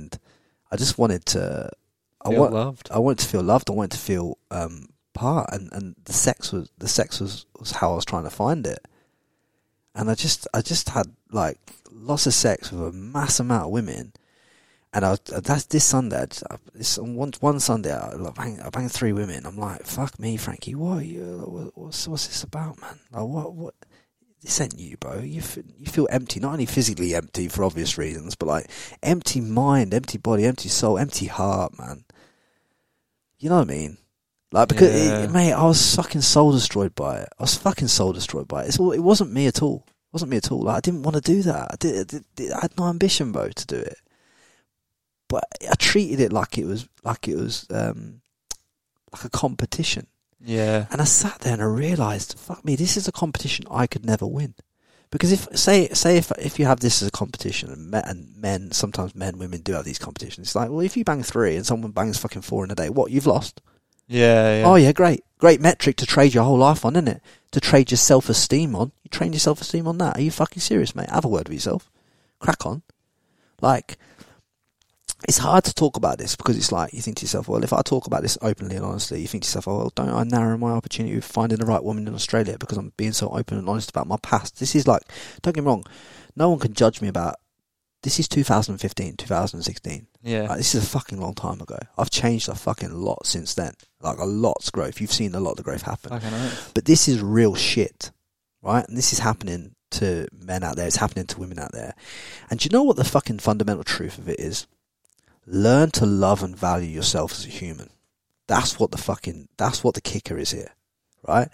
If you're a woman, I'm telling you now, there's not one woman on the planet that's meant to be sleeping with multiple guys. It's just not in their DNA, bro. Yeah. It's not in their DNA. It's not. I don't care what anyone says. If ultimately, if you have it, I would challenge the fact that if you're sleeping with multiple people sexually in a short space of time, I would challenge you to ask yourself if you're truly fucking happy about that. And I don't care whether you do OnlyFans. I don't care whether you do porn. I don't care whether you just do it because you think you love sex. When you strip it back, there's always a problem with the father, right? You've got a problem with men, or you've got a problem with your mum when you're growing up, or you feel lack of love, or you don't respect yourself, or this, that, and the other. Strip it back. I know psychologically it's the truth. I've been fucking through it. I've felt emptiness. Like no word of a fucking lie, bro. I even contemplated some dark shit at the time because I felt fucking so emotionally empty. I took myself off to a psychologist and we talked about it. And when it all stripped back, it was the resentment I had for the Angela breakup, right? She said I had because I changed location and changed my life, and I had a boxing community of friends. I had a community of my own friends. I had a community of family, all that stuff. Everything I had, and I ripped myself out of that in England. I threw myself into a completely different demographic. Yeah. And altering your life that much in such a short period of time, with everything else that was going on, just came to a fucking head all at one go. Came to a head, manifested as sex addiction. I had to go see her, and we just talked about it. And that was my road to becoming peaceful with my mum.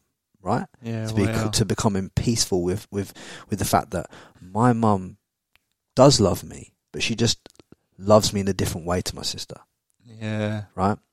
How's that for acceptance? 100%, mate. It's like real shit. It's like, you know, I can only control how I feel and how I act. I can't control how she feels and she acts.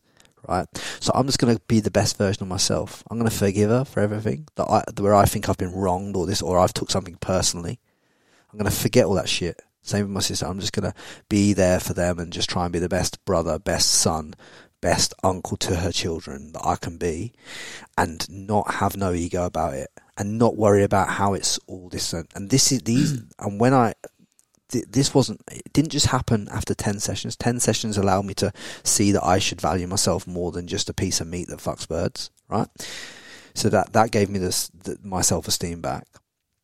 And then from that, then I went on a path and journey of self-development to find myself enough to be able to forgive my mum, to have a conversation with her, to feel like this way about my sister, you know what I mean? Like, to really understand it. It's didn't just happen after 10 fucking sessions and you sort yourself out.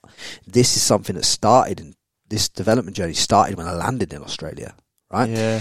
But it's like when I really started to 2019, 2020 is when I really started to figure it out and started to really put things together. I remember when I was 30 years old, I flew back to the UK. When I was 30 years old, I'm 33 soon, but I'm 30. When I was 30 years old, I flew back to the UK. And I sat down in the kitchen with my mum after about 3 days of being in the UK, and I just had the conversation with my mum, and it went something like this. I said, Mum, when I was a kid, I didn't feel like you loved me, man. Yeah. Now imagine trying to have that conversation with your mum. And here's the thing people forget, and this will add a lot of value to your life, I feel, for if you're still listening, right? It's like simple as this, right? You got to understand that a lot of things that you've seen in life, you know, that relationship that broke up with Steve, or that relationship that broke up with Sherelle, or that time that you feel like your mum wronged you, that time when you felt your mum wronged you, you were looking at that with 8-year-old eyes. Yeah. That time when Steve broke up with you, you looked at that with 21-year-old eyes. That time when Sherelle wronged you, you looked at it with 18-year-old eyes. What I'm asking you to do right now, you might be 27, 28, still carrying a resentment. I'm saying look at it with 28-year-old eyes and now see there's 3 sides to every fucking story. There's 3 sides. I'll tell you the 3 sides. There's your side with your fucking younger eyes. There's their side. And then there's the fucking truth in the middle. Yeah. Right? Now, in order for you to grow as a person, you got to start seeing you got to start seeing their side to the story, start to really understand how they must feel, predicated what's going on in their life, walking in their shoes for a moment. And then look at your side, and then find the truth in the middle. Accept it and support that person and understand it, right? Because that fucking changes your whole game. Changes the whole fucking game. Unreal, man. And listening to that whole transition there, something that I got from my current coach, Brett Robbo. Yeah. And what he has taught me in the first week with working with him, right? So he calls it the AAA. So the AAA battery. Yeah. So first, being aware. So you created awareness around that, right? Yeah. Then you accepted it by going and Yeah. doing some work on you. So you went to that psychologist, and then now you're like, okay, I accept this is what it actually is. Yeah. And now, right, you're starting to take action with the awareness and the acceptance to create the future Frankie J. Lee. You're not stuck in that past. You're moving forward. 100%. And it's amazing to see that transition. Like, and it's a beautiful thing because, like, women that knew me at my most prolific time in that regard, right? Women that were with me at that time have reached out to me and said, "Do you know what? I'm proud of you, the way that you've grown and accentuated through yourself, and the way that you've took that on." And there's been some messages that I've got, and I'm like, "Fucking hell, man." Do you know, I feel that. Touches, I feel that, yeah, because, like, and they tell you stories about how they felt at the time that they were seeing you at that time. And it's like, fuck, I didn't want to make you feel like that. Like, that was never like that to me. I actually thought this, and it starts to all come together. Do you know what I'm saying? Yeah. And it's like, it's kind of like, fucking hell. Do you know what I mean? It's just like, powerful, it's some powerful shit. And you got to be open to, I'm very open, you know, and that's why we're doing this. It's like I'm very open to being real now. Whereas before, it's like, oh yeah, you can see that boxing version, or you can see that version of Frankie, or that cheeky version, or this version, or this fucking. It's like all versions. But now what I've realised is there doesn't need to be any versions of you, Ty, or any versions of me. There just needs to be like one Ty Lucas, and one Frankie Lee, and one fucking whoever you are. You just don't need to understand there's only one version of you in business life. And that's why I don't act like a certain way on social media. Like, I don't, like I have a lot of high-end clients, right? And I put a voice message that I sent to one of my high-end clients, right, on Instagram. And it was like literally like this. It's literally like I said, "Oi, sugar tits," or something like that. Like, and it's like, and this is a guy that's worth millions of dollars, and I'm like, mate. Yeah, I can do that for you, but you're going to have to double the retainer and, take your wife out for a meal or this, that, and that. Just start giving because I'll talk to a guy that's worth 50 million the same way as I talk to a guy who's in the gym that might be on the come up with a few $100,000 in the bank, because I don't care, because that's not what it's about. People are people. People are people, right? And that's what we've got to do. We've got to remove all this all this bullshit where we think we have to be one way in the gym, one way on social, one way in business. It's none of that. It's one way, and the way is simply this: humans connect with humans that are real, and the realer you are, the more business you'll do, the more money you'll make, the happier you'll be, the more empowered you'll be, the more empowered people will be around your life. Yeah, fuck it just all works, man. It all works energetically. It works. 100%. Fucking oath, bro. 100%. Believe it, man. Well, bro, what a fucking story. That was a lot, right? There's a lot in that, and I apologize for the mind dump that's come from me, but I really genuinely hope that if you've listened to this, it helps you where you're at and kind of allows you to see the amount of growth and juice in your own journey. Because this podcast isn't about me. It's not about me. It's really not. It's about finding yourself and about empowering yourself through your own journey. That's what it's about. This is not for me, not for Ty. This is for you. Yeah, and that's a journey of life. And that is it. Yeah, that is it, man. So there's one thing that I like to finish my podcast on, right? Yeah. So the way that I'm kind of gearing this podcast up, it's based on the life experiences of others, so that they can improve their health, their wealth, or their relationships, whatever they want to take out of anyone's story, right? Yeah. So just for the listeners, I just want you to leave them with one piece of advice, whether it's to improve their health, wealth, or their relationships. Out of all of your life experience, what could you leave for the audience? I think the best thing that I could say to you all right now is to go over to a piece of get a pad and a pen out and write in a paragraph who you are. Simple. Just write in a paragraph who you are and how you want to turn up. Truly. And then look at your life and ask yourself, are you turning up? Or what am I doing that's taking me further towards turning up that way? And what in my life is taking me further away from turning up that way? And I want you to then write the things that have taken you towards that thing on one side of the page and taking you away from it the other side of the page energetically. Then I want you to reduce the time with the things that are taking you away from it. I want you to increase the time with the things that are taking you more towards your true self. And that will change your fucking life. Fucking oath, man. I like that. That will change your fucking life. I promise you. I promise you it'll change your life. If you're honest with yourself and who you want to be. Unreal, like, man. if I was writing mine right now, I would write, I'm Frankie Lee. I'm empowering people to become the true versions of themselves. I'm helping them break patterns, flip perspectives in their life, change the way that they see things for the better, right? And I'm adding a massive amount of value to people. And as a byproduct of adding value to people's lives and experiences, then I will get everything that I need in life, financially, emotionally, in love, in everything else, in abundance, because I'm giving so much. I only want to take back 5% or 1% of everything I give. That's why I'm trying to give people the unequivocal myself and my story and my journey to them. I'm giving them that. My full vulnerability, I'm giving them that. And the way that, and because I'm giving you my full vulnerability, there's women that will listen to this. There's men that will listen to this. Because I'm giving you my full vulnerability, you've got every opportunity right now to fucking throw it all back in my face. You got, Frankie, you as a manslag, or you as this, or you as an arsehole, or you're an egotistical man, this, that, and the other. You got every fucking reason to throw something back at my face.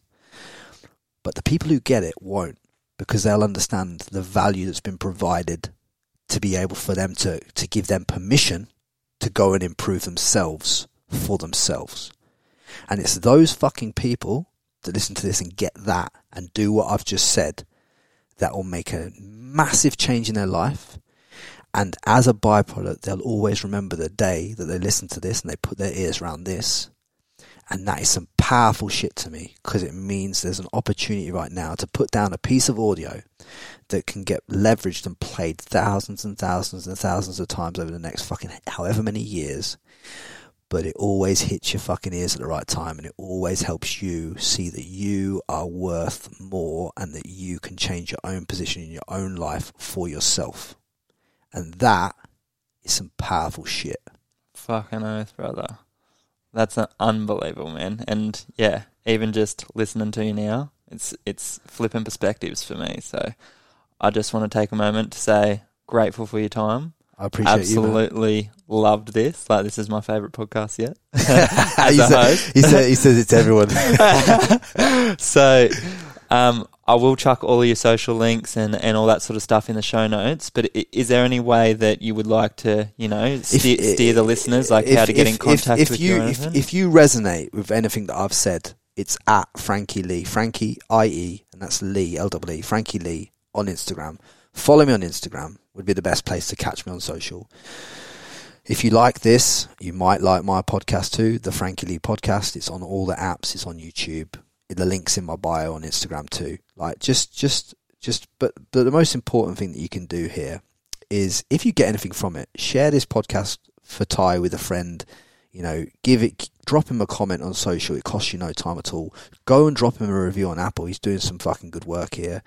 Share his links. Support each other. That's what it's all about. It's not about, let's just lose all the ego with it. Like, let's just help each other accentuate through what this is called life, and just kind of give each other as much juice as possible. That's it. Fucking oath, man. I appreciate you. I appreciate you letting me drop my truth, and mate, I'm just proud of you to see your growth through this and what you do with your podcast. And this is something I want to say as well, because Ty's doing a podcast and I'm doing a podcast, we're not in competition, because Ty's Ty and Frankie's Frankie, so it doesn't matter. So I can support him as much as I want, and it's never going to affect me. Yeah. And that's what I want you to understand. That's the last thing that I want you to understand, is like, you supporting Monica in her journey to lose 5 kilos does not affect you being a fitness model. Yeah, do you know what I mean? Fucking earth. Do you know what I'm saying? Doesn't affect you. So support Monica, all right? Yeah, I don't know who Monica is, but she's a saucy chick. All right, cheers, brother. I'm sure we'll run it back in the future, whether it's on your show or my show. Yeah, man. I'm sure there's a bit of spice to be dropped in the future. But much love, guys. Thank you very much for listening, and goodbye. Thanks for listening to The Ty Lucas Show. If you enjoyed the show, make sure to visit tylucas.com.au for more free resources to improve your health, wealth, and relationships. And if you loved this show, leave us a 5-star review. See you in the next episode.